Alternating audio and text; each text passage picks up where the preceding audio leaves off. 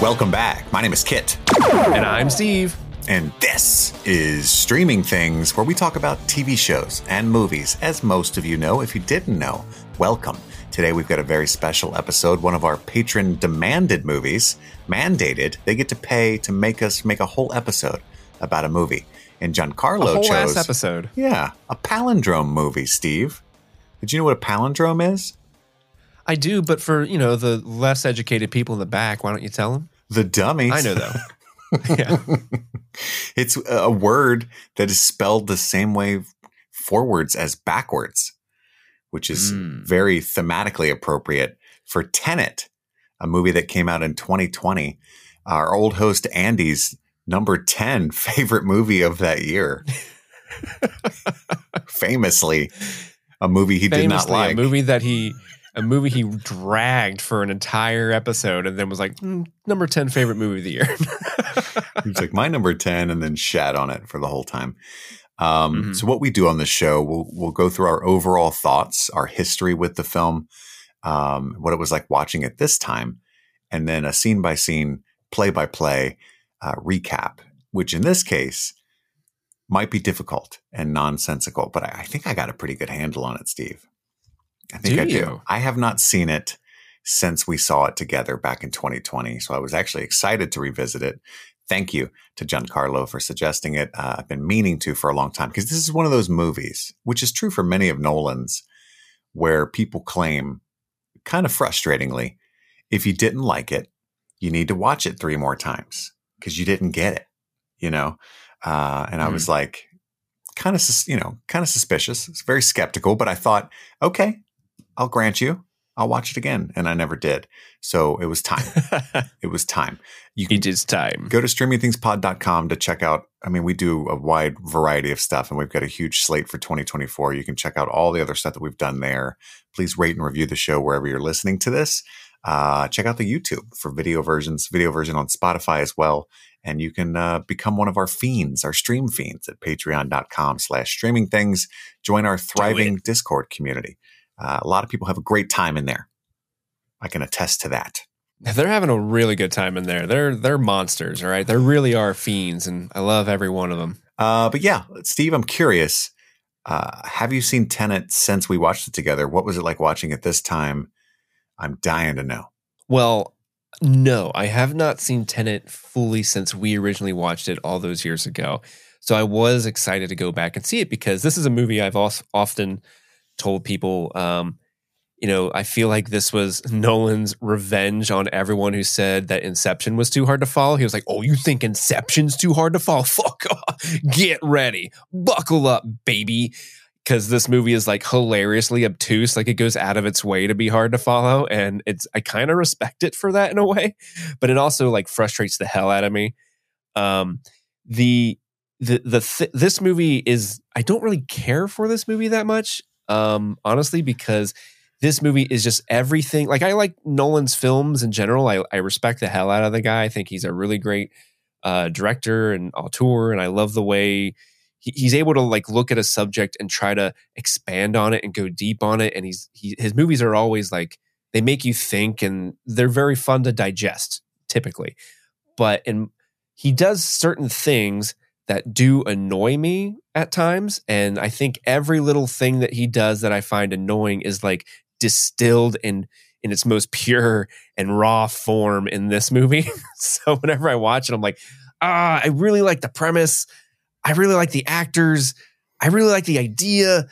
But goddamn, do I hate so much of what's happening right now. Specifically, like this movie is the worst of the Nolan films where it's like the walk and talk exposition, where it's just 2 characters walking and they're like, what do you mean entropy? And then it cuts to now they're like in another building. Well, entropy is this thing. And then it cuts to another part of the building. What do you mean entropy is that thing? It's like picking up, and like the conversation wouldn't break up the way it is, even though they've traveled a quarter of a mile across the city by the way they've been walking.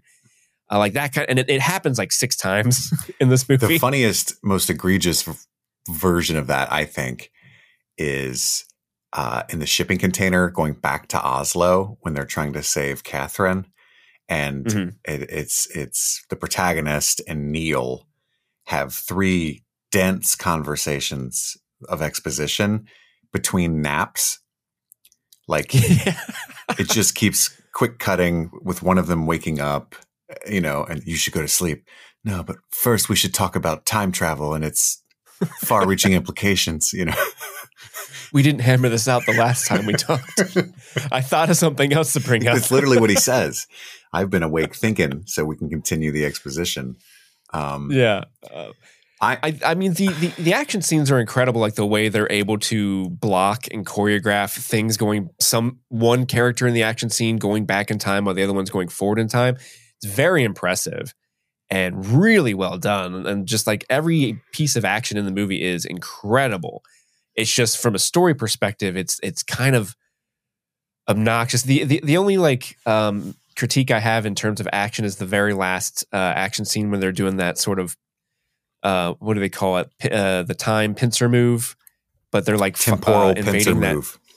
Yes, temporal pincer move, where they're invading that abandoned town, and it makes me laugh because you don't really see who they're fighting ever. So it just looks like a bunch of good guys just running around and just shooting at stuff, and things are exploding around them. But you're like, who are they fighting? Like, what? Where are these rockets coming from? And so it could be confusing. I can see where someone could be like, are they fighting themselves? Because you only see the red bands and the blue bands coming together. Like, I know that's not what's happening, but it is a really weird, like, where are the villains in this? It feels very sterile in that way.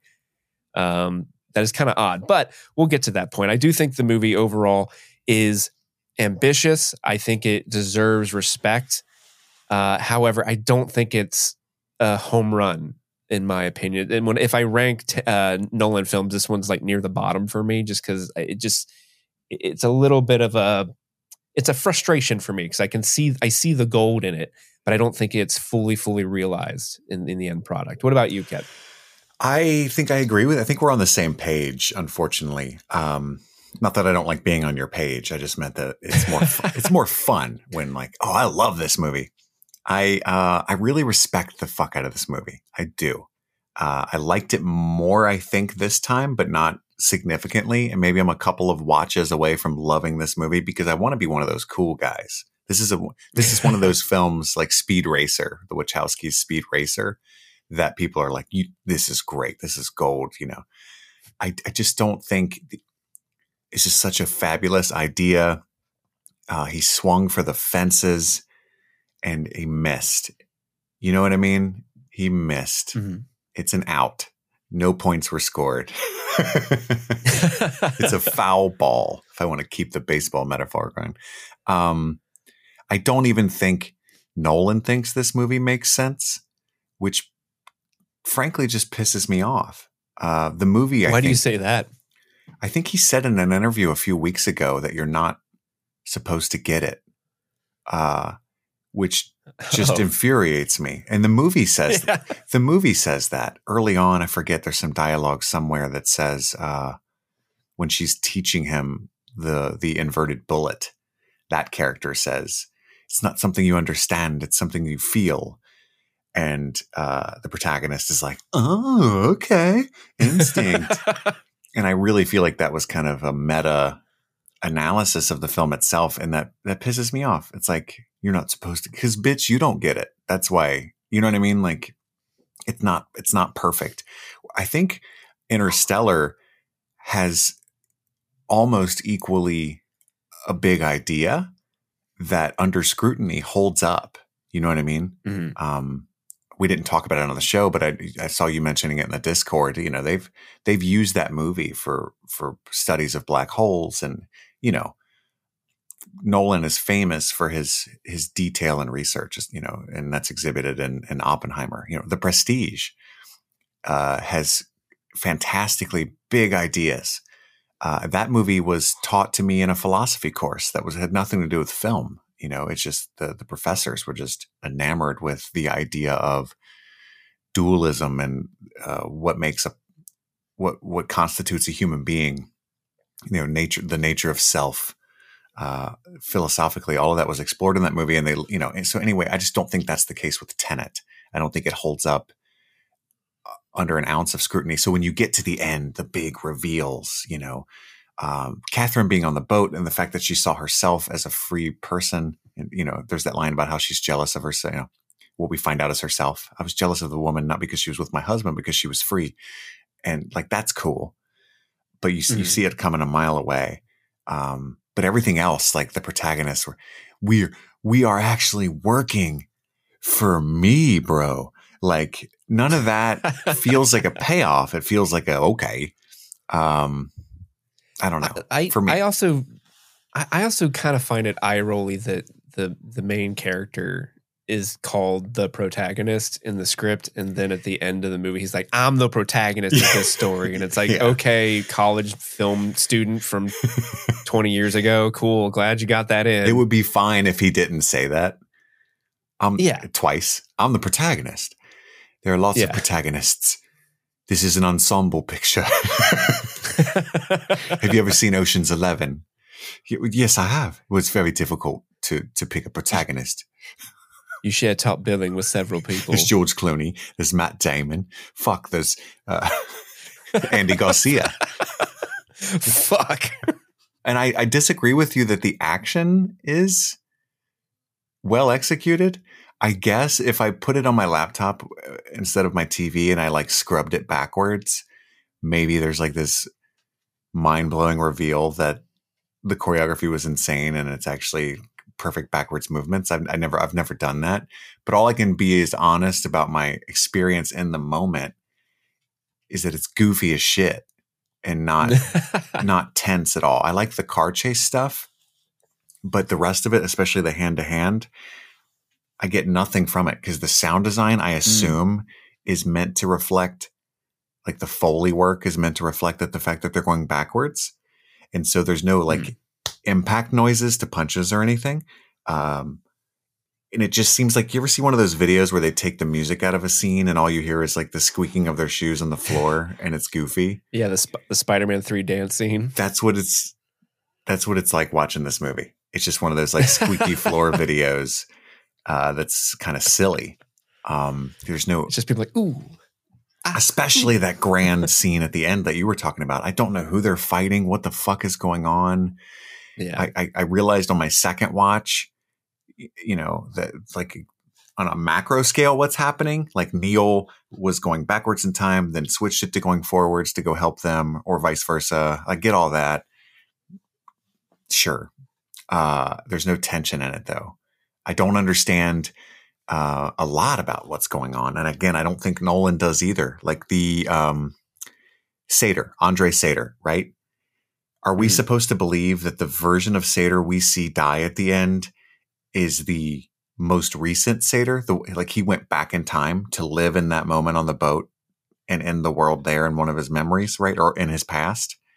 Okay. So where's the other Sator? Well, the Sator that was there the first time, I think you're supposed to believe like went off and did everything he did leading up to the end of the movie. Oh, the one that was there the first time was in the Ukraine trying to steal the thing still from the opera house, right? Yeah, so he would be on that boat, go to Ukraine and try to steal all that stuff. And then the Sator at the end of the movie is the one like after everything that's happened is coming back. He's the most recent Sator. Sure.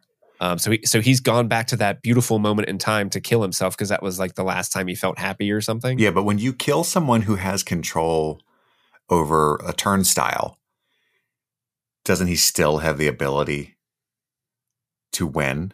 Or no, because at the end, Neil's like, "What's happened's happened. It's more than it's more than an expression. It's faith in the mechanics of the universe." Yeah, yeah. It's one of those things where like a lot of people, this isn't a movie that implies that time travel gives people the chance to go back and change things. Because time travel exists, even if you went back and changed things, that always, quote unquote, always happens. So it's more leaning towards the side of like, I think, you know, what happens. Like it was always meant to happen. It was always meant to be this way, no matter, even if there was time travel involved. I think much like another movie we're going to talk about this week, Kung Pao, this would be a lot better. Kung Pao Enter the Fist. Comparing Tenet with Kung Pao. I think, yeah, Tenet and Kung Pao would both benefit from being really high. You know? Yes. Yeah. And I'm sober, so I agree. I do think you're a little more astute with this kind of stuff. I'm positive that the sound design is atrocious in this movie. I remember it was a big thing when it first came out that you couldn't hear any of the dialogue. I forget what Nolan's retort to that was. There was sometimes theaters, when movie theaters receive a movie, they're instructed by the studio on what sound level to put each movie on. Like, this should be a 7, this should be a 5. And sometimes they can fuck that up and ruin your experience. Yeah, sometimes they don't do it. That is not the case with this, because I've only ever seen it at home, and I have a pretty nice sound system, and I had it cranked up. There was the first hour of the movie, you can't fucking hear anybody talk. And it's one of those cases where if you blast it so you can hear the dialogue, the next scene is a Ludwig Göransson score or an explosion, and it knocks your panties off. And, I'm like, what is this guy thinking? Maybe he was like, the dialogue doesn't fucking matter, guys. I was just making shit up. Just enjoy the experience. Look, they're going backwards. That's probably, I could see him saying that. Like, the audio of the movie, the dialogue of the movie is not what matters. It's the feeling that matters. And it's like, but I need to hear to get the feeling, my man. But what's funny is, even if he feels that way, it's 5 hours of exposition crammed into a 2.5-hour movie. Like, there is no spare line of feeling or character in this movie. It's all like, we need them to kind of understand.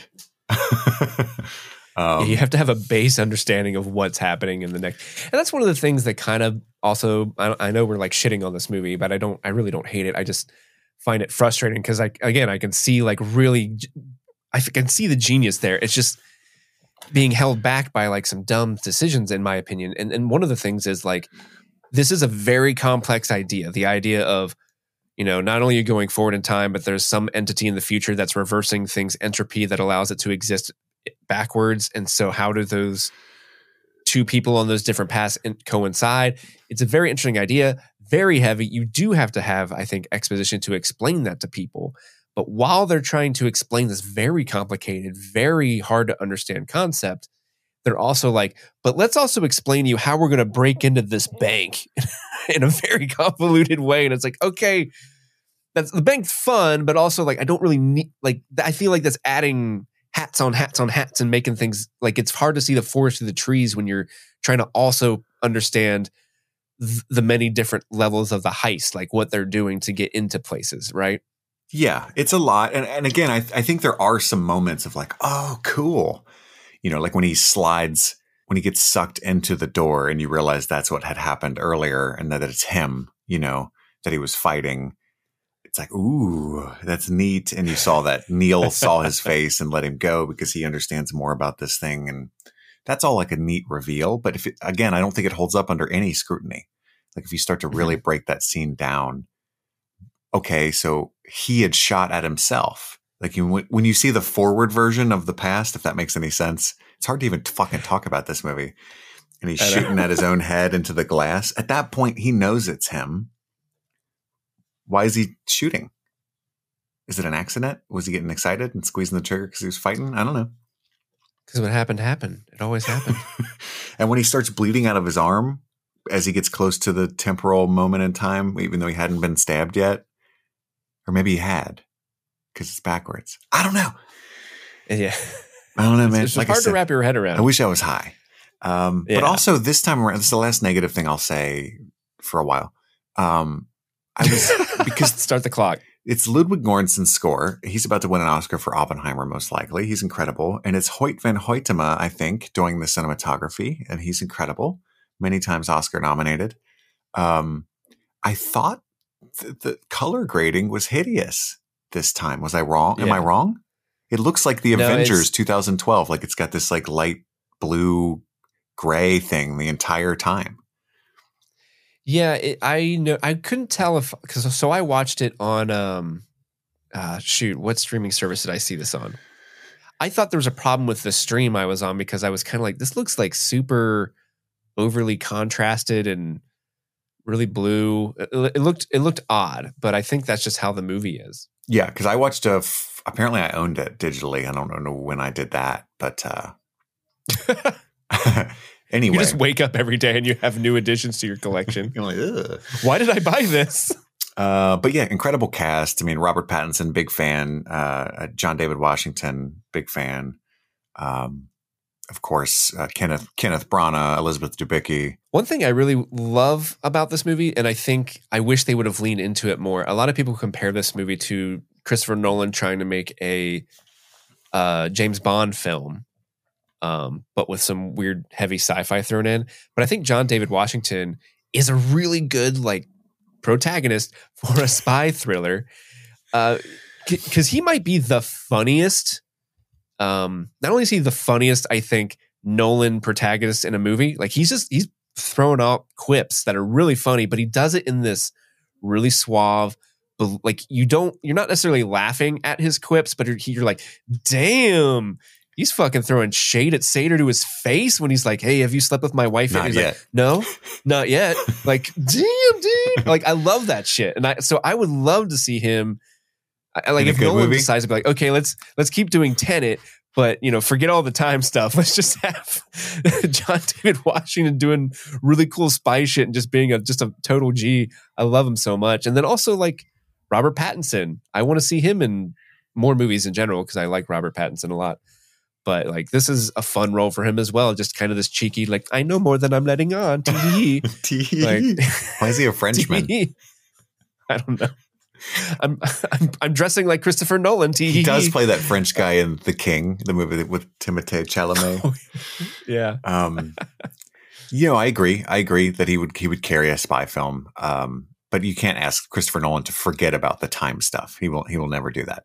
He's incapable. No, even if he had a movie that had nothing to do with time, he would edit it in a way where it made time all about it. What if we just stop it? What if we did this Inside Out?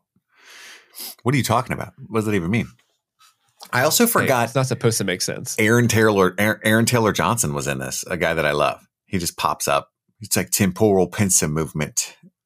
Oh yeah, he's Ives, right? Yeah. So I was just doing crunches. Sorry. By the way, every time the protagonist is on a boat, he's going to do pull-ups. Did you notice that? Cool. Yep. They're both boats. What else are you going to do on a boat? Just scream, I'm on a boat. That's what I would do. I'm on a boat. Or boats and hose. Do you think Aaron Taylor Johnson does crunches in time? Then he goes to that turnstile and does more crunches backwards and then does the turnstile again. He's like, just got to double the workout, mate. Yeah. It's great. That's how you get the obliques. You go back in time. I'm craving the fucking hunter. I'm craving more abs. That's what I'm craving. Yeah, baby. Anyway, let's stop offending our British fans. Kit, do you want to see the? I got a message from the patron who requested this. Giancarlo. I would love to. They wrote to me to say why they chose Tenet. Would you like to find out why? Please tell me. Hopefully, it's not to hear Andy again. Because that was the plan. We tried. They write, hey, Steve, I've been staring at your note from yesterday for the better part of a day now, feeling equal parts gratitude and anxiousness. Gratitude, because I love that you guys do what you guys do, and it means a lot that you reached out to ask why I chose this movie. But anxiousness, because how the hell do I concisely answer your question with a movie like Tenet? It is a tall order to fill, Giancarlo. Walking out of the theater after watching Tenet was the most bizarre movie-going experience I ever had. Never before had I been so satisfied with watching a movie I didn't remotely understand. It's as if I knew I had just watched something great, but couldn't figure out what made it great. For the uninitiated, parts of the movie felt as though Nolan directed them from behind the camera while pantsless. You lost your voice at pantsless. I did. I was like, ooh, Christopher Nolan. Sir, put on some pants.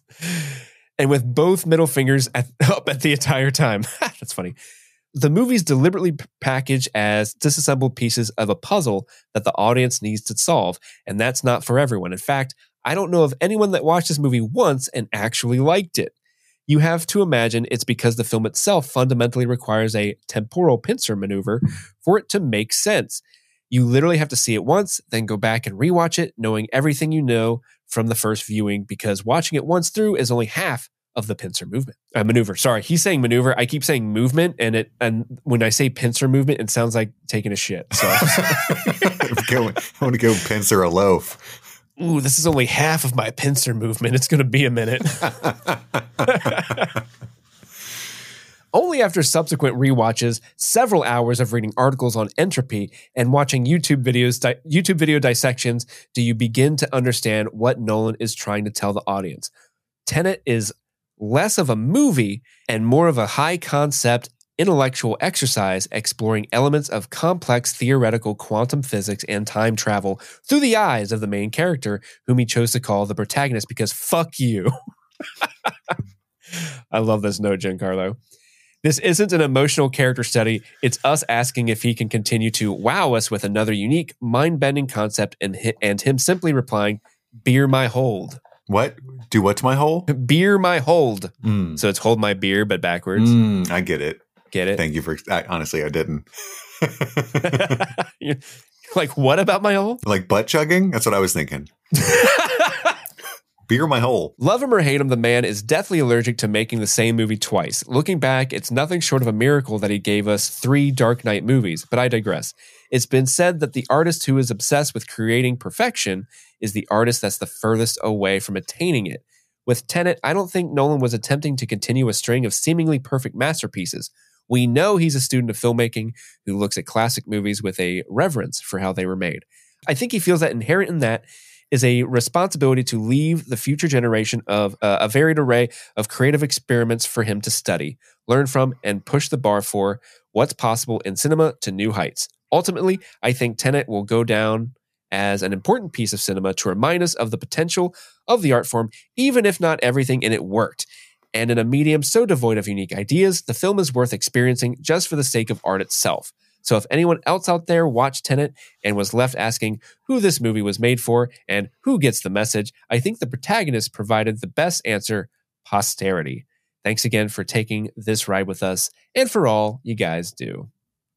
Giancarlo, thanks for writing that. That was really well said. What a fantastic message. And this might sound douchey or pretentious, but I actually think I would have remember earlier, I even said before you read that I feel like this is one of those movies that you have to watch, or at least a lot of people have said you need to watch it a few times to really appreciate.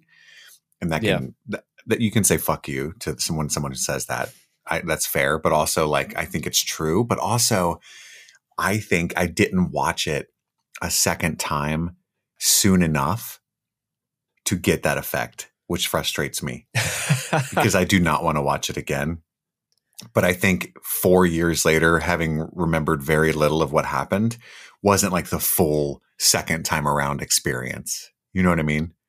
Yeah. So I got a third watch in my future if I really want to test this thing out for sure, which is upsetting. I do think, I've said this before, and I'll end with this and we'll go to the recap, but I really respect this movie. I don't think anyone else could have done it better. I don't think they would have even attempted it. I think it's miraculous that he was able to achieve what he got in the movie.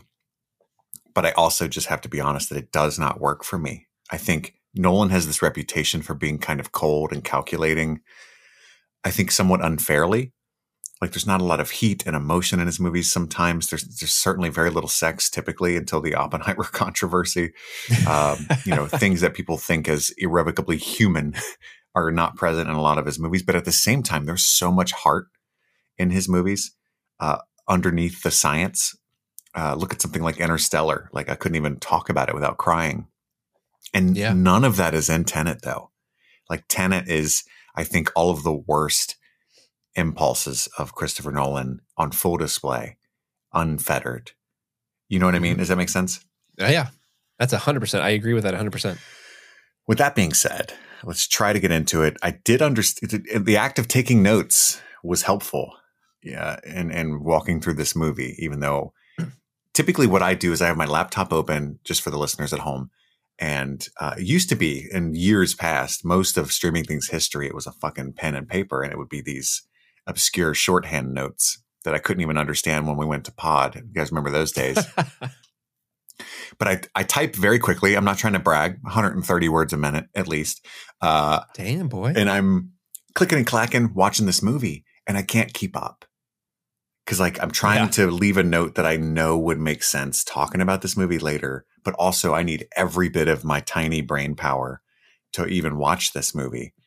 And it was very difficult to do both. I had to pause it sometimes to take a note. Mm-hmm. Did you have that experience?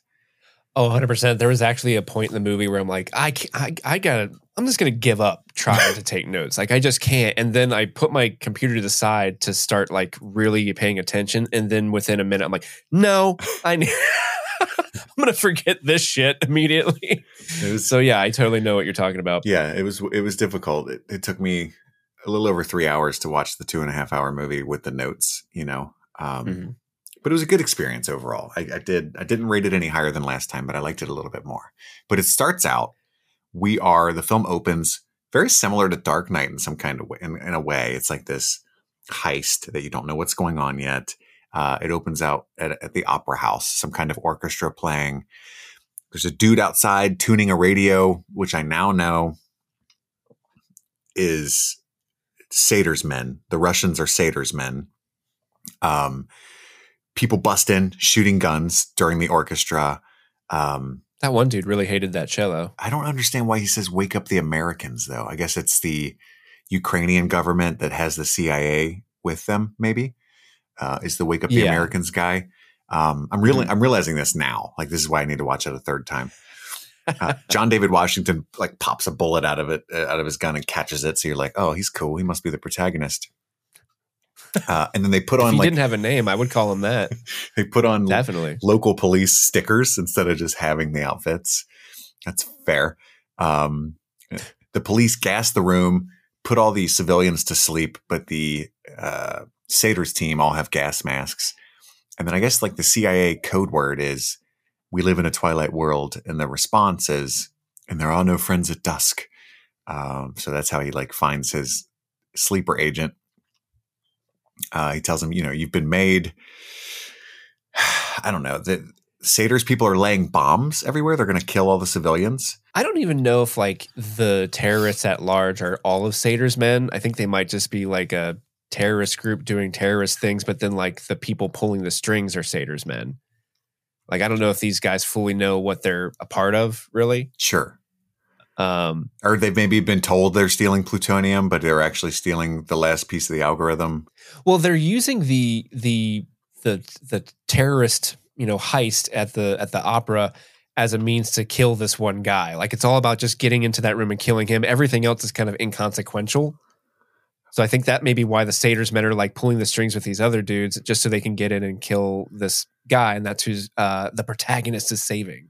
Why would they want to kill him? Because he knows where the physical piece of the puzzle is. They want to get that from him and kill him, I think.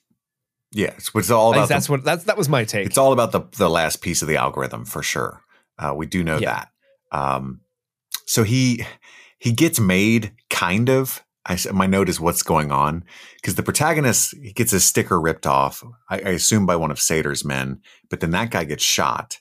It looks like from a stray bullet, but maybe Neil is the one that killed him. Yeah, it's like he gets hit with a reverse bullet, and then the person that did the reverse shooting runs away, and it's got that little backpack tag that Neil has at the end. Yeah, it looks like Neil was the one that saved him. I put some reverse shit happens. And then it looks like he moves the bombs to the expensive seats, which is funny. Fuck the 1%. I really like that part of the movie where he. If that happened at the opera, I would actually pay to go to the opera more often. But I wouldn't be caught dead there. But if I knew they were going to blow up box seats, I would buy the cheapest seats and watch from there. Thanks, Bernie. But then he gets captured, and I don't understand this either. We cut to the protagonist and his buddy getting tortured on the train tracks. His buddy gave up the info immediately. I respect that. Same. But they take his cyanide pill from his collar. They pull out all his teeth. And then he gets his buddy's cyanide pill.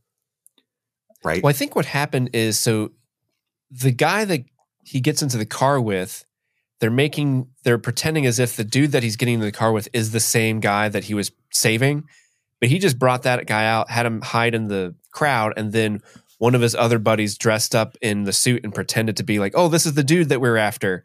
And they know that he's not the guy that they were supposed to extract. So that's why these dudes are like, oh, you must be FBI. We got to torture you and figure out what you know type thing. But I don't even understand what you just said, much less the movie. But all we know is that we get the Tenet title card. That's for sure. Tenet. He wakes up in the hospital. They've rebuilt his mouth while he was in a medically induced coma. And he says that the suicide pills were fake. They were a test. And he passed the test by not giving up the info. And now he gets to be a part of Tenet, right? Which I think is the organization that is trying to stop the world from ending. And yeah, they're in the fight against the future.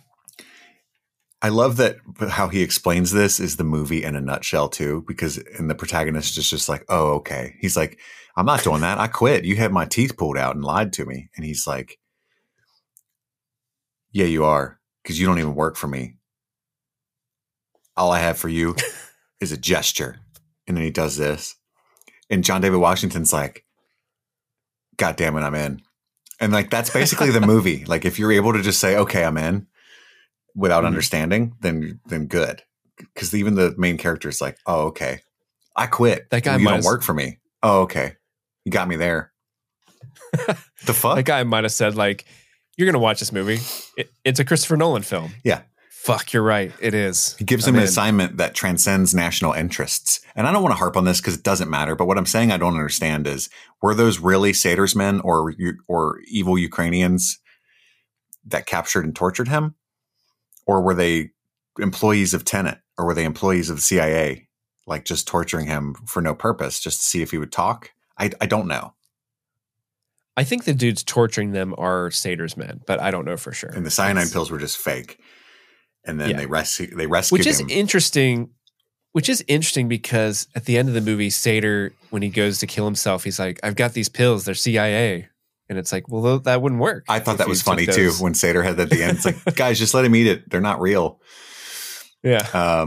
But yeah, it cut to him training on a boat. Again, he does that. He's doing pull-ups and stuff. Going where, we don't know. And then a woman tells him he's there to prevent World War III, essentially. And she's the one that explains the inverted objects theory, the reverse entropy. When he pulls the trigger, the bullet comes back. And I think she says they just found that inverted bullet section of wall with the bullets in it. Yeah. And we're testing them. Well, I think it's some kind of inverse radiation as a result of nuclear fission. I love that Oppenheimer gets brought up a bunch in this movie. Yeah. You can tell that he was already reading that book when he wrote Tenet. And then he was like, I'll just do American Prometheus. Fuck it. Why not? I love the idea that the woman that is sort of explaining to our protagonist, can I just call the protagonist John David Washington? Yes. Just okay. So I love the woman that's explaining all these high level concepted things about entropy to John David Washington is maybe the most. She's the actress is giving the most checked out employee ever, like who was quit her job years ago. She's like, yeah, I don't know. It's there's this board we found. Bullets come backwards at a time. I don't know, man. Like, listen, I gotta go. My lunch break. I take my lunch break seriously. Can you see yourself out? I'm done. Look, I just work here. All right. Yeah. And honestly, I tried to take PTO, but they said my PTO accrues throughout the year, even though in the contract it said I had 3 weeks. So my whole family's in Myrtle Beach, and I'm talking to fucking you, dude. I don't know. They just the bullets go backwards. Wait, the bullet? How did I catch the bullet in my gun? I already told you, man. It goes backwards. Just fucking come on. Let's go. And then she says the message of the movie that I talked about earlier. Don't try to understand it. Right. And I love that there's this line too that says being shot with an inverted bullet would be devastating. It would suck real bad. And he's like, he should have said, so it's like getting shot with a forwards bullet, because that sucks too. Either way. Yeah. Getting shot with a normal bullet's not a cakewalk either. Yeah. Yeah. I think it's implied though that because the reverse bullets have some sort of radiation in them, you'll get like radiation poisoning from the bullet wound as well. Mm-hmm. But still, like, die now, die later. You're going to die. It's like getting fucked in the front or the back. It hurts either way. We call that a temporal pincer movement. And she's like, yeah, but the back hurts worse. See what I'm saying? And he's like, oh, I get it. Bones. Because it's not supposed to go that way.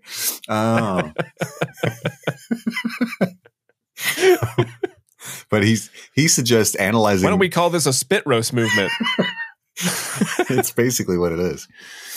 A lot of people just sat forward like, God damn it, I'm in. He suggests analyze. All I have for you is a gesture. God damn it, I'm in. He suggests analyzing the bullet to see where they're made. And she's like, I never thought of that. That's crazy. But they found other inverted material. It's the detritus of a coming war. So these are just like objects from the future, a future that's already happened, because time is not linear, right? And that's one key to understanding this movie, is the same key that the characters have to understanding what's going on, is the future is happening simultaneously with the present. It's not as if it happens later. That's just that's a feeble understanding of time. Yeah. So that's how things like this are able to work. But anyway, he needs to get to Sanjay Singh. We don't know who that is, but he goes to Mumbai. He has like a local helper that he gets hooked up with, which is Neil, played by Robert Pattinson. And he has to, Sanjay Singh is like a world-renowned, arms dealer that's, unable to be gotten to. So they have to bungee jump to get out, but also bungee jump to get in. It's bungee jumpable. Is that a word? I think so. It is now. RPAT suggests that it is. So they bungee run up the building, and then there's like pew pew, choke choke. They break in, kill some people. They ask Sanjay about the ammunition in the Ukraine. Where'd you get reverse bullets, bro? I know it's you. And then the wife, who we find out is named Priya, drops the secret word. It would violate the tenets he lives by. And John's like, oh, you're in Tenet? You said Tenet. Nobody uses that word just willy-nilly. And she's doing this. She's doing the hand thing. It would violate his tenets. She's the real arms dealer and also a member of Tenet. My note is, she knows the word. So she tells him about Andrei Sater, the Russian oligarch, that he's the broker between now and the future, right? So he's the key to all of this. That's who he has to get to. And then they bungee leave, which is pretty neat. That's how I leave parties. Probably my favorite scene in the movie, just for obvious reasons, is the lunch with Sir Michael Crosby, played by... It's Michael Caine in a Nolan film, and it's Michael Caine in a Nolan film, and it's Nolan and Michael Caine. And it's weird that they sit down to lunch, and John asks about all these important plot questions, and then Michael Crosby just keeps going, do not go gentle into that good night. Rage. Against the dying of the light.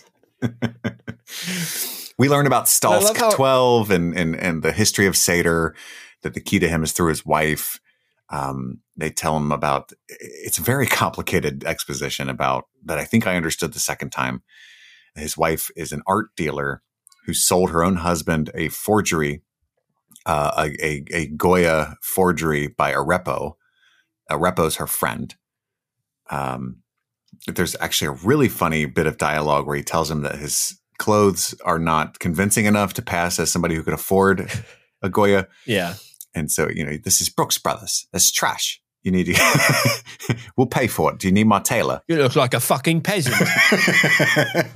And then John David Washington's like, Brits don't have a monopoly on snobbery. Don't worry, I can handle it. And we don't have a monopoly. We do have a controlling interest. That was a good line.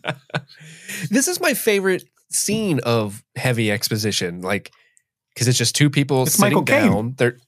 It's Michael Caine. It's just an expository scene, but there's some funny little character quips in there. You're learning stuff about everything, and they're all just sitting down at a table. And it's not like, oh, we're over on this side of the restaurant now. Ooh, now we're at an Arby's. Ooh, now we're at a McDonald's. We're doing a bang bang. We get the 5 for 5, and then we get the 4 for 4. That's how you do it. That's only $9. Let me tell you a simple trick. This place has the best mozzarella sticks money can buy. No one thinks that because it's Arby's and they have the meats. But I'm also here to tell you, they have the sticks too. Don't sleep on the turnovers. Oh, don't get me started on them. We don't have a monopoly on the meats, but we do have a controlling interest. That's Arby's new slogan. Oh my God. I just love the idea of Michael Caine going on an Arby's like binge fest. Mm-hmm. I need 2 beef and cheddars, 1 curly fry, a mott stick. Don't even think about putting normal fries in that shit. Mm-mm. I'll bludgeon you if you do. I'll soak you. I'll soak you. A little Newsies reference. This episode was sponsored by BetterHelp. Folks, it's 2024. What does everybody do in the new year? They make resolutions. They set goals. How about we don't do that? I mean, you can. It's obviously nice to have goals, but it's also a good exercise to focus on things that you like about yourself. You know, not making all those high pressure goals that you might fail at and just feel worse. You can set smaller goals. And I think therapy can be a good way to access things that you enjoy about your life and focusing on the positive, the gratitude. And BetterHelp is a good way to do that. If you've never given BetterHelp a try, it's therapy that's entirely online. You can do it all from your home and access a therapist by filling out a questionnaire. And if you end up not liking that therapist, you can switch. Again, along with the theme of this ad, no pressure whatsoever. They're not going to have their feelings hurt by it. So if you're thinking of starting therapy, give BetterHelp a try. Celebrate the progress you've already made. Visit BetterHelp.com/streamingthings today to get 10% off your first month. That's BetterHelp, HELP.com/streamingthings. It's the month of February, so you know what time it is. It's time to thank our patrons. Every single one of you that helps keep the lights on at Streaming Things, thank you so much. But we want to give a special shout out to our super patrons, and here they are. Thank you to Stanton Valentino, Maddlestat, Bryce Coppin, Susie Callahan, Anthony Corona, Sunshine, Huckleberry Cauliflower, Ashley Hazen, Mike from New Hampshire, Brett X, Emily Scarano, Will Tickler, Svento 7, Jay Scramo, Bloffpum, AK Ashley Ray, Wendy O'Laughlin, Jason Hawkins, Big Butthorn, Conrad, Kaylee Sampson, Rabbit Dog in a Barbie Car, Charlie Friday, Alexis Adler, Peaches, Emmy, Haley B, Joe Velez, Michelle, John Collins, Amber McVeigh, Amanda King, Trisha Bueller, Sun, Loving, Mortal, Suzanne Rode, Lauren Waller, Jen Robinson, Kalisha Reeves, Aaron Armstrong, Kevin Strother, Ashley Powers, Stephen V, Casey McCain, and of course, Enza. And with that, let's get back to the show. So we cut to him. He's watching Catherine, we presume away. There's a line from earlier in the movie. Then he goes to see her. He hands her the quote-unquote Goya forged by Thomas Arepo, which she identifies immediately, because I think there was 2, one of which is owned by her husband. And I like that she claims her husband isn't mad that he was tricked. He only understands betrayal, not failure. So it would never occur to him that she didn't know it was a fake, which was a really good line about his character. But she says that the drawing is his hold over her, right? It was difficult for her to get away once she realized he was a maniac. Now it's impossible because he would put her in police prison, the works, and she would never be able to see her son, Max. So she stays in this not toxic marriage, but just sadistic marriage because of her son. She tells the story about the vacation in Vietnam, which is pretty well worked into the dialogue by her saying $9 million wouldn't cover our recent holiday, so that's a good way to bring that in. And she talks about how she saw some woman diving off the boat when she returned from shore. She's not jealous that he was sleeping with her, but she's jealous of the woman's freedom. Good line. All of her husband's goons show up. She knew they were coming. She's like, they're going to beat the shit out of you now. It's going to suck real bad. See you later. Might surprise you. Yeah, he slips her his phone number and says, I'll call you later. And she's like, you're not going to be able to talk. And then he says, I might surprise you. I like the hot sauce joke. Reconstructed jaw, man. Yeah. They reconstructed this bad boy. They can't break it. It's that titanium. Yeah. Now. You ever seen the old James Bond movie with the guy with the metal teeth? That's me, basically. Yeah, that's me. But he goes in the kitchen. When he starts beating everybody up in the kitchen. Oh yeah, I ordered my hot sauce an hour ago. Yeah, that action scene is good. Funny. Yes. Mm-hmm. Yeah, this action scene's great. There's a part I actually kind of forget. There are two moments in this movie that made me go, "Oh fuck," because I had forgot how kind of brutal they were. The cheese grater face scene. It's cheese grater face. Yeah, because he just like slices that dude's face with a cheese grater, and it's not gory because you don't see the aftermath of said movement, but just the implied effect of what he does to that dude is like, "Ooh, geez, no, please don't fight me. I don't want that." Great scene. I'll take some cheek on my tilapia, please. Sorry, I want my cheek well done. This is raw, and I can't eat it. We have a controlling interest on cheeks. Sometimes we clap them. Not usually. There's a cool scene where Elizabeth Debicki's Catherine's in the car with the goon driver, and he wants you to watch. He gets what he wants. And then John David Washington walks out unharmed, and she's like, ooh, not always, apparently. She's intrigued by that. We cut to Catherine with her child Max at school. Presumably Sater's people pick the kid up. And then she calls him, and not only does he answer, but he's right behind her. I told you it might surprise you, right? And this is when we get the exposition about what a free port is, which is a storage facility for art acquired but not yet taxed. So rich people can go look at their stuff without paying taxes on it, which is I don't like that at all. Make them pay. Everyone has to pay their fair share. We should do away with the free ports. Just saying. Also, I think Freeport was a city in EverQuest or maybe World of Warcraft. I think it was. It was. But yeah, he's telling Neil about the Freeport at the same time that he's learning about it from Catherine. So this is when you get that cut exposition thing that Steve loves. But this is kind of well done because at least he's telling someone else at a different moment in time. So it kind of makes sense to have it split up that way. Meanwhile, Neil is casing the Freeport. He's supposed to look at, fire preventative measures and stuff. We learn about the halide gas, that whole thing, whatever. Remind me about the air thing later, because none of that makes sense to me, and I'm wondering what you think. I was just about to ask you. It doesn't make sense to me either. The halide does. It's fine. You can't breathe in there. That makes sense. But the whole bit about how you can't breathe in reverse time doesn't seem to apply when they're indoors, which makes no sense. Like when they're in the container heading to Oslo, they have their masks off talking. Well, they probably have the gas pumped in there, I would assume, so they don't have to wear a mask the whole time. They just have air pumped in the container. Bunch of canisters of that air that they're breathing in. I don't want this to leave marks on my face, so I've had our associates fill this container with breathable reverse air. I believe in great skincare routine, but a mask on your face is not very great for that. There's a can of CeraVe over there for you, my friend. He wants to... Their plan is to crash a jet from the taxiway. Their friend Mahir is going to crash the plane with his team. They're going to drop gold bars out as a distraction. None of that actually matters. We don't need any of that, actually. No. Like with the amount of stuff you have to yada yada to make this movie, I think it's funny they spent so much time on like explaining why nobody would interfere in the vault. But then we see the vault heist take place just as planned. One of the dudes takes one of the gold bars, which I appreciated. The plane crashes. Yeah, that's funny. They're breaking out of the vault into another one. There's a really cool tense scene where the lockpick breaks and they almost run out of oxygen before they can get into the hallway where there is air. Neil says, someone's in here with us in a very spooky way. And then they go onto separate sides of the vault, which we later learned is reverse time versus forward time.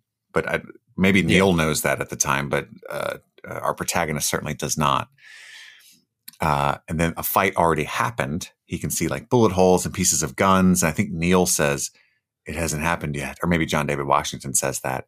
And then we get the reverse fighting guy. Meanwhile, the forward guy runs away from Neil. It's wild. It's wild shit. Neil pulls the guy's freaky deaky. Neil pulls the guy's mask off camera. We can't see him, but he sees something and then runs away. Wait a minute. And then Neil interferes. What if he pulled the mask off, and instead of Neil's kind of like realizing who it was, he pulls the mask off and he's like, oh, it was Old Man Farmer. And then you just hear off frame, like, I would have gotten away with it too if it wasn't for you meddling kids. Scooby Dooby Dooby. That would have been a good twist, I think, if the Mystery Machine rolled up.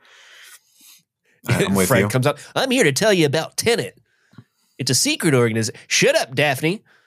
He pulls the mask off, sees the impeccable skin of John David Washington, and realizes that he had been using his CeraVe, and he was relieved. That's how he knew to put the CeraVe in the container in the future. Mm-hmm. Mm-hmm. What happened, Chris.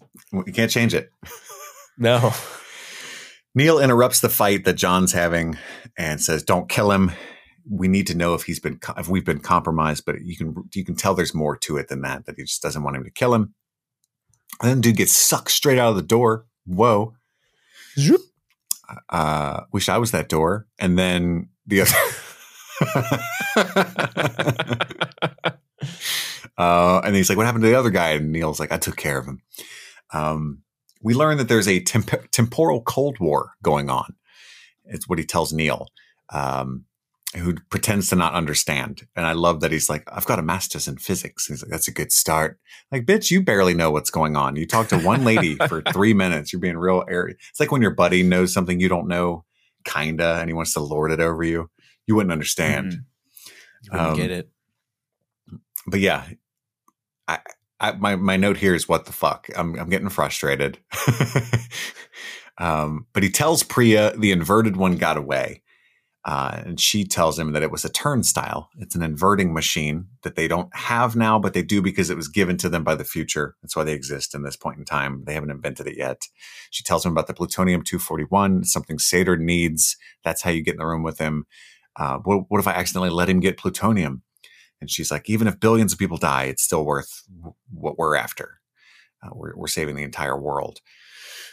And we're being attacked by the future. And we need to know how Sator is helping. So the protagonist goes to see Catherine again, says, I need a meeting with Sator. He tells her the drawing has been destroyed, which up to this point in my watching, I had forgotten was part of the reason he was in the vault. And I was like, did he destroy it though? No, maybe he did. Turns out he didn't, and he knew he didn't. So he just wants a meeting with Sator. Sator asks who the protagonist is. And he had sent Max away. He's my buddy. We hang out at parties. He's a diplomat. No big deal. It's like a thing. It's no big deal. Capital D diplomat. So he shows up to the family dinner and we get that hilarious line. "Are you sleeping with my wife?" Or no, he's the Russian guy. That's right. It's Kenneth Branagh is doing he's doing a good Russian accent, but it's still funny, right? Are you sleeping with my wife? I still think it's funny that the bad guy is Kenneth Branagh. It just made me laugh. My wife. I just think of what's the dude's name that he plays in Harry Potter? Gilderoy Lockhart. Lockhart? Like, just imagine Gilderoy Lockhart just in this role. It's kind of funny. Confundus. No, he's a brilliant actor. He does a lot of Shakespeare stuff. He's a brilliant actor. Of course, plays Hercule Poirot as well. But in this case, he's the Russian arms dealer, time bandit. What's the thing that he says to him? He's like, "I'm going to take you out and I'm going to chop off your balls and then I'm going to slit your throat and put your balls in your throat. It's very gratifying watching a man you hate choke on his own balls." Yeah, that's basically what he says. And then "I'll slit your throat, John's like, but not sideways, but make a little hole because you're tiny balls. I only need a little hole. And I shove balls in hole. And it's not erotic for me because I like women. I promise you I do. But I will cradle your balls briefly before slicing them off, just to make you feel like a loving touch right before the pain." Like, it's very in depth. Yeah. And he's just staring at him like, what? Can I eat dinner first before you feed me my own balls? That'd be great. I love later that I don't want balls on an empty stomach. When he gets him later, he's like, "You're not going to shove my balls in my throat?" No time for such things, unfortunately. When he's about to kill him later. Yeah, he tells him the whole balls thing. But he likes his moxie is the implication of this scene, is the subtext. But he does agree to meet again once he mentions the opera. And then he tells his wife, He's like, you're being super fucking froggy today. Because she's excited. She thinks the drawing is destroyed. So she's got moxie again. And he's like, by the way, there is the drawing on your plate. But don't eat it. He says, I've always had... don't eat it. This is just presentation. It's not actually dinner. Please do not eat. She's like, where are the crayons? No, there's not that kind of pre-dinner drawing. Oy. Oh, yeah. The kids' menu is on the back.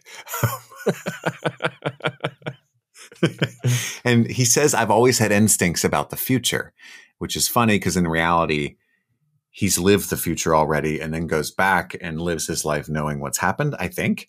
And also, I think people in the future are communicating to him as well. So I think they can like tell him stuff to do. Like that's why he's so successful and rich is because I think the future is telling him, but also there's probably a little bit of him going back and forth himself and doing stuff. They told me to buy the stock in this thing called Apple. I do not get it. Why is fruit so important? I do not know. It is very weird. But hey, future, they were right, I guess. Yes, I'm buying so many Taylor Swift albums. I really don't think she's going to be a big deal, but we'll see. Errors mean nothing to me. I'm a man outside of time. He gives him his pitch about the 241 partnership. And then they go on their little sailboat race. I really want to ride on one of those boats. I feel like that's something really rich people do, but it looked fun. It did look fun. He's looked hard. Like you have he's to know cranking the doing. cranky and they're strapped in and then they like run to the other side. I don't get it. I'm down though. You can't. They've got those microphones that like touch your lips so they can hear each other with their helmets on. Yeah, planes have that. That's not that impressive. Yeah. We've been there before. Apparently you don't turn a boat. You jibe a boat. Did you know about jibing? I don't jibe with this information, no. You can't jibe the boat. But he does. He's like, you can if you have to. And she's like, oh, okay. And then you've convinced me. Because she like unhooks Andre and he would have died, which by the way would have killed the entire world. I think no, because he didn't have the algorithm yet. So honestly, why can't they just kill him? Well, at that point in time, they're just trying to. They need him to figure out more information about the people that are bankrolling him. Right, but knowing what we know, it would have been better for her son, and the entire world if he had just let him drown. Right? Sure, but you can't change it. What happens happens. What happened. So he saves him. Happened. And he saves Andre, and he tells her about how Seder holds all of their lives, not just her and her sons, in the balance. He gives her a gun, but then tells her she's not allowed to shoot anybody. So maybe it's just to make you feel better. There's no bullets in it. Yeah, just hold the weight. It's like a teddy. I'll be honest, it's a squirt gun. Don't talk shit and then pull this out. It'll be really embarrassing. Yeah, it will embarrass you. Yeah, and you'll probably get killed.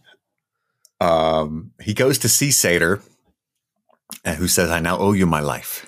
And he's like, well, don't hurt your wife. And he's like, I wasn't going to. And he's like, well, then help me steal the 241 then. I don't want to use my cash in for that. No backsies. You already said the other thing. Movie over. I agree. I won't hurt wife. Weird thing to suggest, but okay. She's coloring at dinner. What do you mean? So then he talks about, I used to dig plutonium in elementary school, bitch. And then he goes, you remember Fool's Gold? We would do that, but with plutonium. It was sitting in my desk. And I got really cool. I got A in math.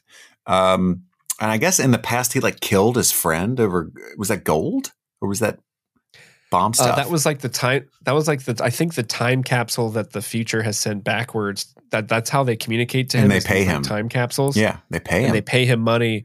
And I guess he realized kind of like the potential of what this thing was. So he killed his friend. Mm-hmm. He did a Deagle Smeagol situation. He did. It was the Smeagol Deagle thing. Yeah. Why shouldn't I keep it? It's my birthday. Extended version jokes. Deagle, it is my birthday, precious. Let me have books with gold secrets and timey-wimey bullshit. We cut back to Catherine. She's hiding the gun in her box, and then he comes in, puts his like cufflinks into the belt, and he's going to beat her with it, which is crazy. Yeah, it's fucking gnarly. But he can't hit her without ruining the deal because she'll scream, and he'll have to end up killing the protagonist. Protagonist is being sneaky on the boat. He's watching him beat that dude to death with a gold bar. I have no idea why. And then he gets caught. And he basically calls that he's CIA. We live in a twilight world, right? And John David Washington goes, "Is that Whitman?" Yeah, that's a good line. Which was quick. And That's beautiful. Is that Whitman? Gives him the bloody gold bar. That's the joke, by the way, where he's like, "You're not going to do the balls thing?" And he's like, "We do not have time." It's delicate to cut balls. I take my time with balls. You have to schedule out whole afternoon to do the ball thing. It's too late. My Google Calendar is just way too booked. I am tired. Do ball thing. We'll do the ball thing tomorrow. Are you free Tuesday? Why don't you come back? We'll do ball thing then. Oh, I've got it. I'll go back in time. Put your balls in your throat in reverse. This is why I make the big gold bars. We need temporal ball time movement. He uses the time capsules to buy from the future. We talked about that. We find out in this scene. Someplace that won't be discovered for centuries. Stalsk 12, I assume, is what they're alluding to. Because of the radiation, nobody goes there. That's right. And then I put my note is he plans something with Neil. I don't fucking know. We also get a lot from Sater about him like checking his pulse. Like he's obsessed with that. And I guess it's an allusion to how his heart is kind of tied to the algorithm, or an allusion to why he would do that in the first place. And then Cat pulls a gun on him. It's probably my least favorite scene where he's like, I'm a tiger. Meow. You meow. don't negotiate with a tiger. He takes the gun, hits her like brutally and spits on her, checks his pulse again. And he's like, and he's like, seal me this side. I don't know what any of that means. We get the fire truck shit, a really cool action scene in the car where they're going to like break and steal the plutonium / piece of the algorithm, even though we don't know what that is yet.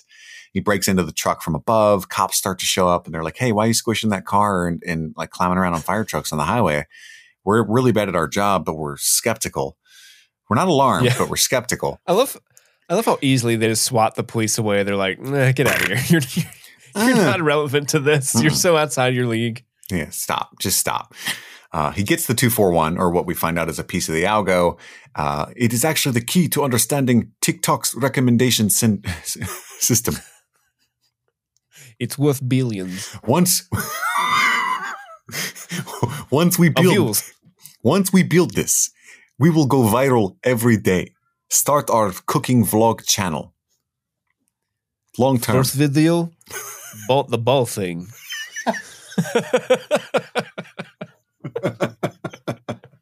It is gold. It will be mega hit with Gen Z. They will be like, they'll be reposting it, and there will be reactions. There'll be people who do like bass lines to it, and then that person will reshare it with a pianist, and they will like make song about the ball thing. It is beautiful. A pianist and balls thing. Yes. Damn it. I like women. So then he gets the thing. He drives off with Neil in the BMW. The radio chatter is not Estonian. It's backwards. Oh. And then backwards cars start coming at him. Sater is in a backwards car with an air mask on with a gun to Cat, who, by the way, does not have an air mask on. So are we to understand that reverse Sater captured forwards Cat? I guess. Because she's conscious. Yeah. Okay, sure. And are they driving forwards but only look like they're driving backwards?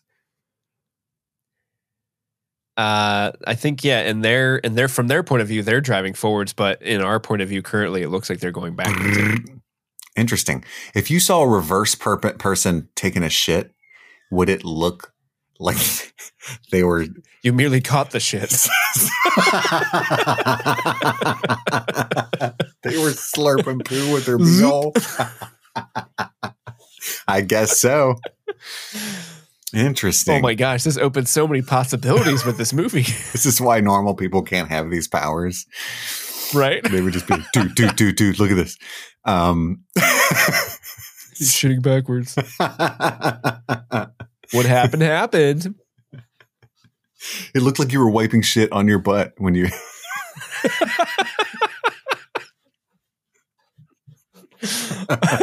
It's so gross. It's so gross, dude.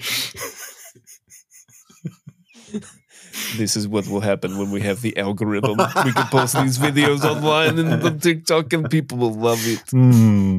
So then I will be the Mr. Beast of the future. And then so then I will give you $10 million if you let me cut off your balls, but I will give you $1 billion if you let me put the balls down your throat. Oh, you can't do it? Subscribe and like to Mr. Beast. Mr. Tiger.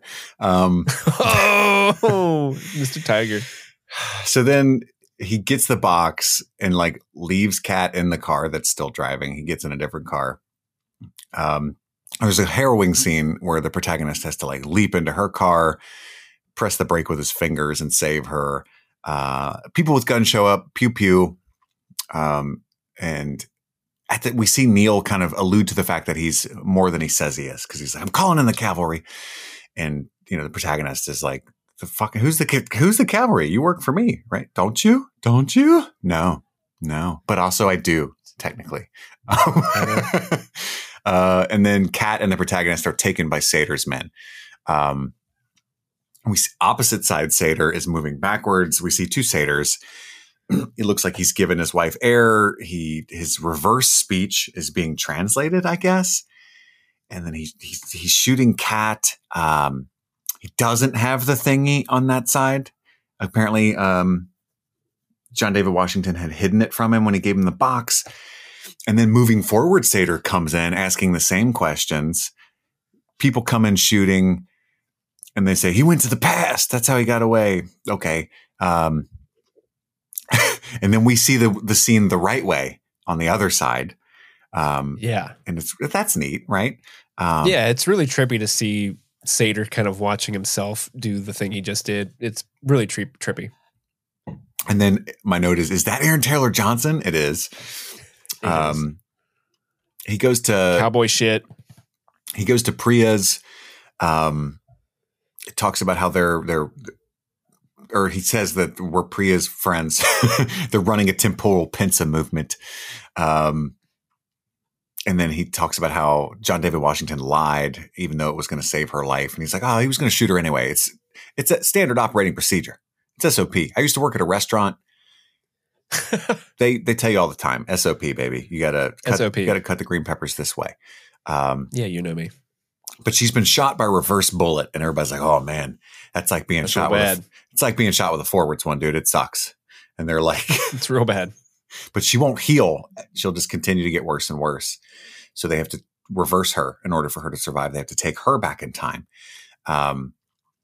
And they tell him, like, if you don't see yourself reverse exiting, never go into the turnstile, because that means you never came out.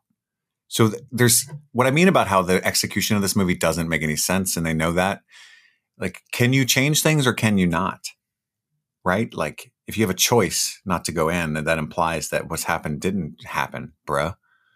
And they talk about this in the ridiculous exposition segment that we're about to get in the container to Oslo. Because he it's one of the times where he wakes Robert Pattinson up and he's like, hey, in the lighthouse, were you really jerking off? And he's like, look, man, I'm trying to sleep. But then he also says, isn't the fact that we're having this conversation, doesn't that mean that we already won, that we fixed it? And Pattinson's like, optimistically, yes. And he's, what about pessimistically? And he's like, pessimistically, no. You know, essentially, you know.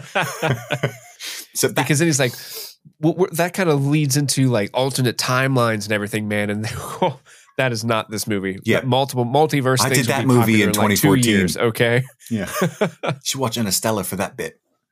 Right. So yeah, they talk about all that. The crux of the movie is just kind of yada yada.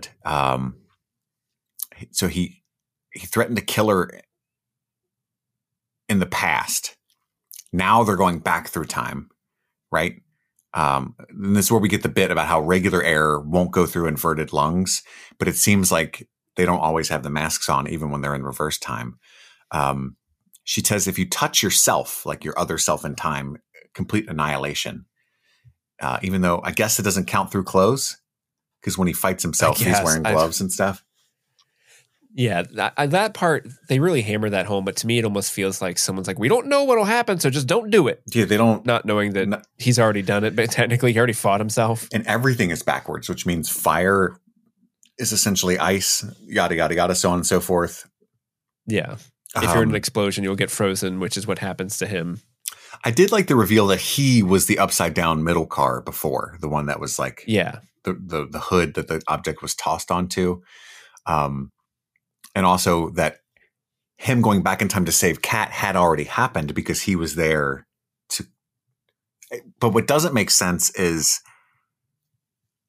that after he does the reverse thing from the same event as how Sator gets the algorithm piece. Right?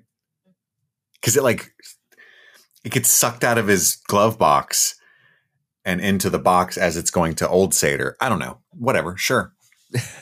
Then he's in the ice explosion, but the ice explosion doesn't kill him because there's too many temporal events going on, and it's like pissing in the wind. There's too much going on right now. He's heading to Oslo. You're the only one to ever get hypothermia from an explosion. So Sator's got the device now. Neil won't tell him who recruited him. You're not ready for that yet, mate. And I'm actually Michael Caine when I'm young. I love, do not go gentle. I love that he's just going to tell Kat everything about these super complex ideas. And she knows nothing while she's dying. She's like sitting there with a hole in her body. And she's like, where am I? Oh, you got shot. We're trying to take you to save you. What's going on? Tell her, Neil. No, Priya will have to kill her. Priya's going to try to kill her anyway. Just tell her. All right. So it starts with physics, right? And then just the scene cuts and it's saying you can assume she knows everything now. And it's so funny to me because it's like, I don't know everything. Please let me watch that scene. I'd like to understand. Yeah, I would love to know that scene. But their policy is... All right, dummies, this is what happens. It starts with physics. How many... let's pad the runtime 3 extra hours. We'll just do a full physics lesson here. To explain Tenet, here's Margot Robbie in a bathtub. We could have used that. So then the policy is to suppress, ignorance is one of their greatest weapons. It's, blah, blah, blah, spy shit. He couldn't have told him that he was fighting himself earlier. He explains, because then he might have acted differently. Again, Steve, implying that what has happened is not what has happened. It frustrates me. If he had told him, then what happened would have happened.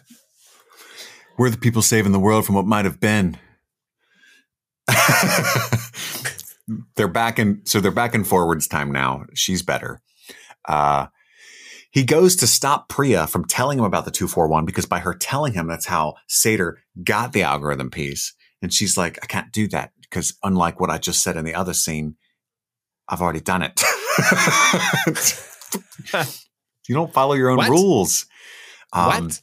Basically, they split the algorithm like Horcruxes in the future. And that's what they're trying to piece together now.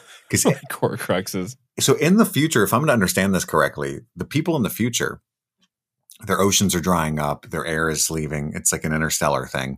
It's a climate change thing. And their only hope to save themselves and humanity is to just live perpetually backwards in time now. They're going to reverse the entire entropy of the earth, right? And just live backwards for the rest of the, right? Yeah, I think that's they want to do this. I think there's also an implied where some people want to like go backwards in time and like, I don't know, like, use this backwards power to sort of like kill people or like do things that would change people's perspectives to actually try to save the planet.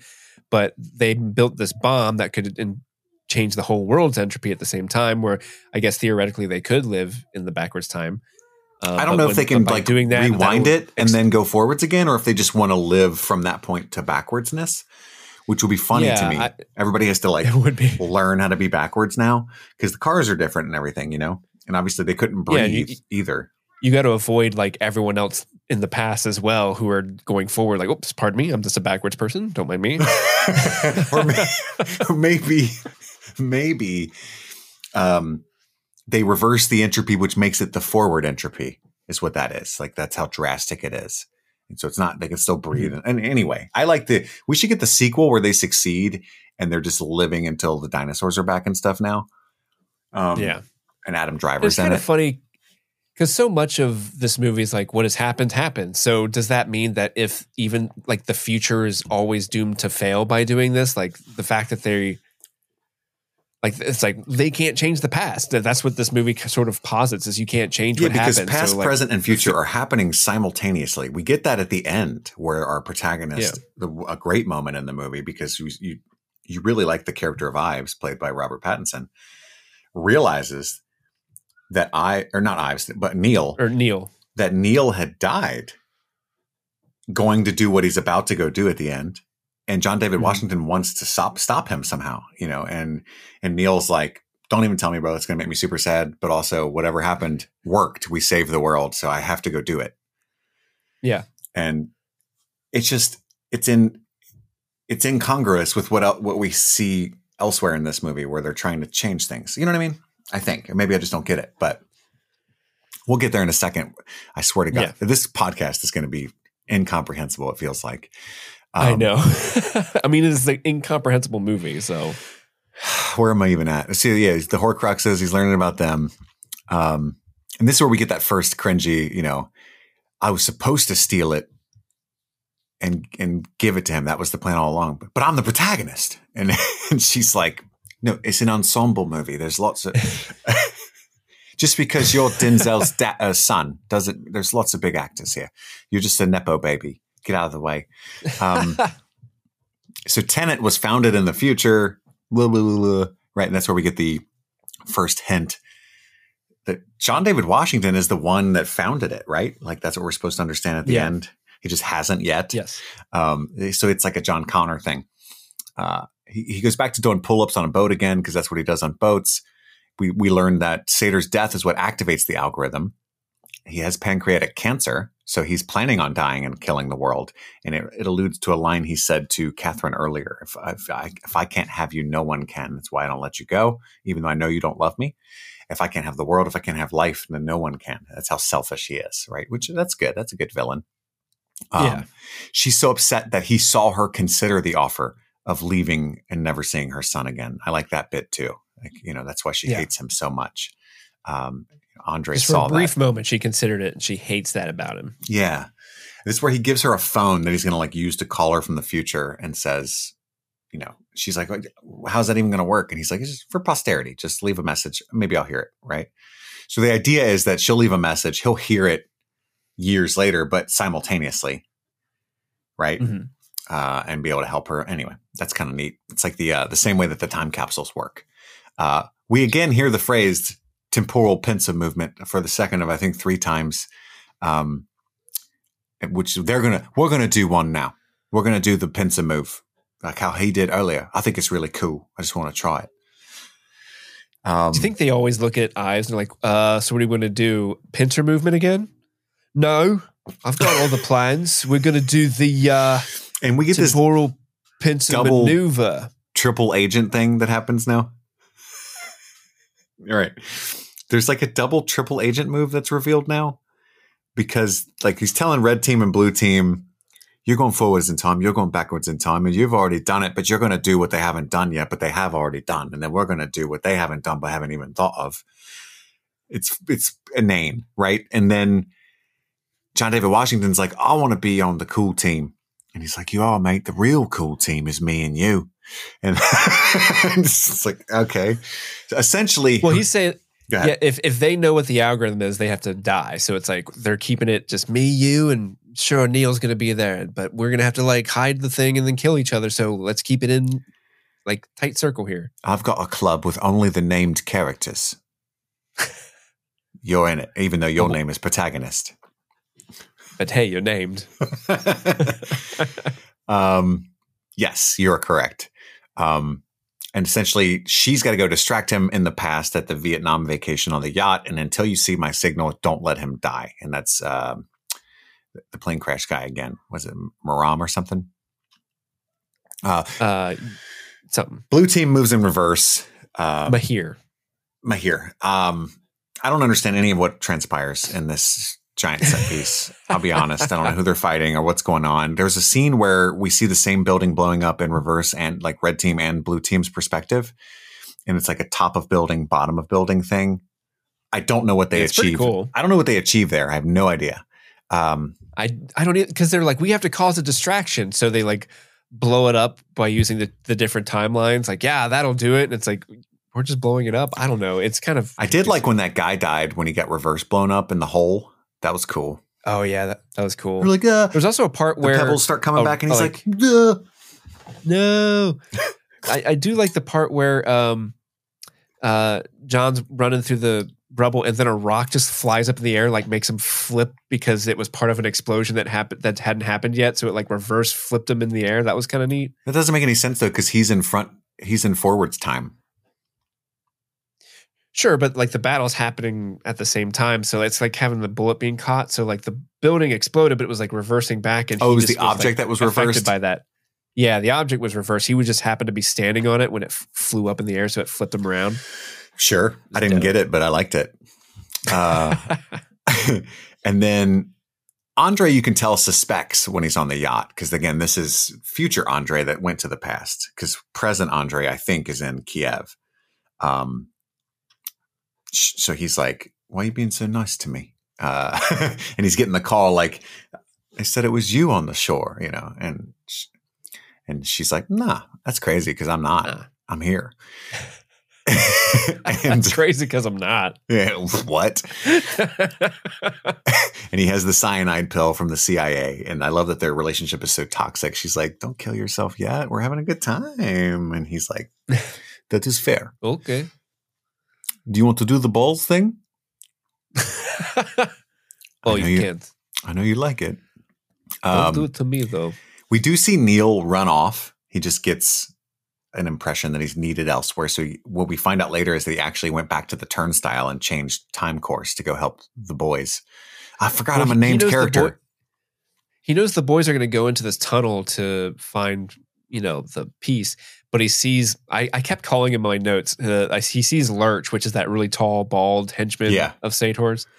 He sees Lurch like laying down a tripwire mine in that hallway. So I think he's like, oh shit, they're going to go into that. I better run off to try to like warn them. Yeah. Because later on when Ives and John are running towards that door, there's a car honking at them and it's Neil honking at him trying to be like, wait, stop. That's tripwired. So when they run in, it blows up and gets tripped. Also, the car that they were shooting at going in is the car that they're using to escape later. Oh, very cool. It's like the Humvee. It's interesting because he's like dodging bullets from his own men or himself at the end. But while in the tunnel, we see that he sees the backpack on the dead body is from the opera, which we find out later is pretty soon is Neil's. I put who was backwards by bald bomb guy, what you were calling Lurch, but it was Neil. And then hilariously, this is really, I don't think works, but she kills him early. And then I like how that dude, when they flop him off the boat slip and slide effect where he flops and he slips and slides off the boat, but then slinkies down the boat because he's just like boink, boink, boink. Is that why she sprayed sunscreen and water on that? So he'd be easier to get off? Yeah. She was making a nice little slip and slide so she can just quickly shove him off the boat and no one would see her struggling to chuck him over or anything. Yeah. And we get the reveal. Look, she killed him early. They make it just in time, I guess, because we hadn't seen that part yet. We get the reveal that she was the woman jumping. And she tells the guy, I couldn't let him die thinking he'd won. And I love that that's just oh, that's fair. Instead of you need to control yourself. You almost ended existence. You know what I mean? That's a super no-no. You're off the team. Yeah. But they do succeed just in time thanks to Neil's help. He's the one that got the door open and stuff in time. That was his dead body there. And then they're all three of them meet up. They each take a piece. We hide it. We end our lives. That's the only way. And they're like, but I don't know when you have to end your life. So you could still be alive for a while, go back in time, hang out, have a few cocktails. But I'm gonna look for you. I'm gonna try to kill you if I see you. But you're not gonna look that hard, right, bro? Oh no, I am. Nah. I like how he's like. I love how Ives is just a big softy, where he was like, "And all of us are gonna die," and then at the end he's like, "I'll see you guys later, right?" I just realized I don't want to die. If I find you, I've gotten to this point and I realize I'm not into this plan either. So let's just break up the whole thing and, let's just be friends. It'll be fine. But we each have to have a separate piece. Actually, you take my piece. Oh, okay. And then he's like, I'm the only one that could have helped you guys pick the lock, right? So clearly I go back again. He's like, you are super good with locks, mate. And, so we realize that Neil is about to go to his death. But not for realsies, because there's other Neilsies, right? Yeah, there's still past Neil that apparently will have a whole relationship with. No, that's future Neil. He has past in Neil's perspective, past Neil. Yeah, but in John's perspective, future Neil. Future Neil. Yeah. So you recruit me. You've known me for years. We do all kinds of cool stuff. Oh, we Eiffel Tower this one bloke. Really? Oh, it's crazy, mate. It's a good time. It's crazy. This whole operation is a temporal pincer. It's yours. I like saying the word temporal pincer, It's great. And we're only halfway through. So then I'll see you at the beginning, friend. That's how it ends. Except for there's the moment where Priya was going to kill Kat. And he's like, you said you wasn't going to kill her. And I told you I was crossing my fingers. I told you what my word would be worth. And he's like, we were both working for me. He kills her because she had left the message to the future that she needed help because she saw a suspicious car. It's kind of neat. It's really cool, but it just doesn't have the oomph of a reveal of the masterpiece Nolan thing that you really want for me, Yeah. By that point, I'm so exhausted. I'm just like, okay. Again, It's possible if I watch this again in a month instead of 4 years that I'd be like, oh, fuck yeah, maybe. A lot of people I respect rank this movie very highly. I don't. There was a theory. I remember Andy and I, when we first watched this movie, we went back and we were trying to look up YouTube videos of, what did we just watch? And the one video we had was positing that Kat's little boy Max was actually an even younger Neil from the time before times, and it was kind of okay, that'd be cool, but I don't think that's the case. But Max it's just that would have been a cool idea. I don't know. There's just a lot of stuff you can kind of get into the weeds on this. Kit, do you know what the Seder Square is? No. So it's like a brick of text, right? And every line of text is a palindrome. So no matter how you position the square, the words all read the same forwards and backwards. The 5 words that are said are Seder with a Z, Arepo, Tenet is in the middle, Opera, and Rotas. So it's all. Oh, Rotas is the construction company. So he uses all those in this movie. That's neat. Mm-hmm. That's neat. Yep. So he uses all those words in this movie. Tenet, the middle piece is the movie and the name of the secret organization. Is this kind of a fun little? That's where he got those ideas from. It's so impressive. Nobody could have gotten as close as he did as Nolan, but I still don't think he completed this idea in a really effective way for me. But again, maybe it's just out of my depth. Thank you, Giancarlo, for forcing me to take a look at Tenet again. You guys get excited. Later this week, we've got Kung Pao enter the fist with a very special guest that's never been on the show before. We've also got Action USA. Action USA. From 1989. Can't forget Action USA. Next week, I think, is My Cousin Vinny. We've got the Patreon poll winner for patrons. And we've got Legend, the old Tom Cruise one. You know what starts next Monday, Kit? Our Star coverage Wars. of Star Wars. That's right. So we're starting off with Star Wars A New Hope next Monday with Phil. Phil will be joining us on the Star Wars coverage. We're doing a full 11 movie marathon. We're not including the fake movie, the Clone Wars 3 episodes. We might do for patrons only the holiday special. We talked about that. but we're at least doing the 11 big movies, right? Yep. And that'll, along with the rest of the patron movies, will carry us up to our Fallout coverage that starts in April. And we're also going to South by Southwest soon. That's going to be a hoot and holler. So look forward to that. I'll keep reminding you guys of all of these things every episode. Thank you for listening. We love you so much. That's all the time we have for right now. We've got to go return some videotapes in reverse. We just have to rewind them. My name is Kit. And I'm Steve. And this was Streaming Things. Happy streaming.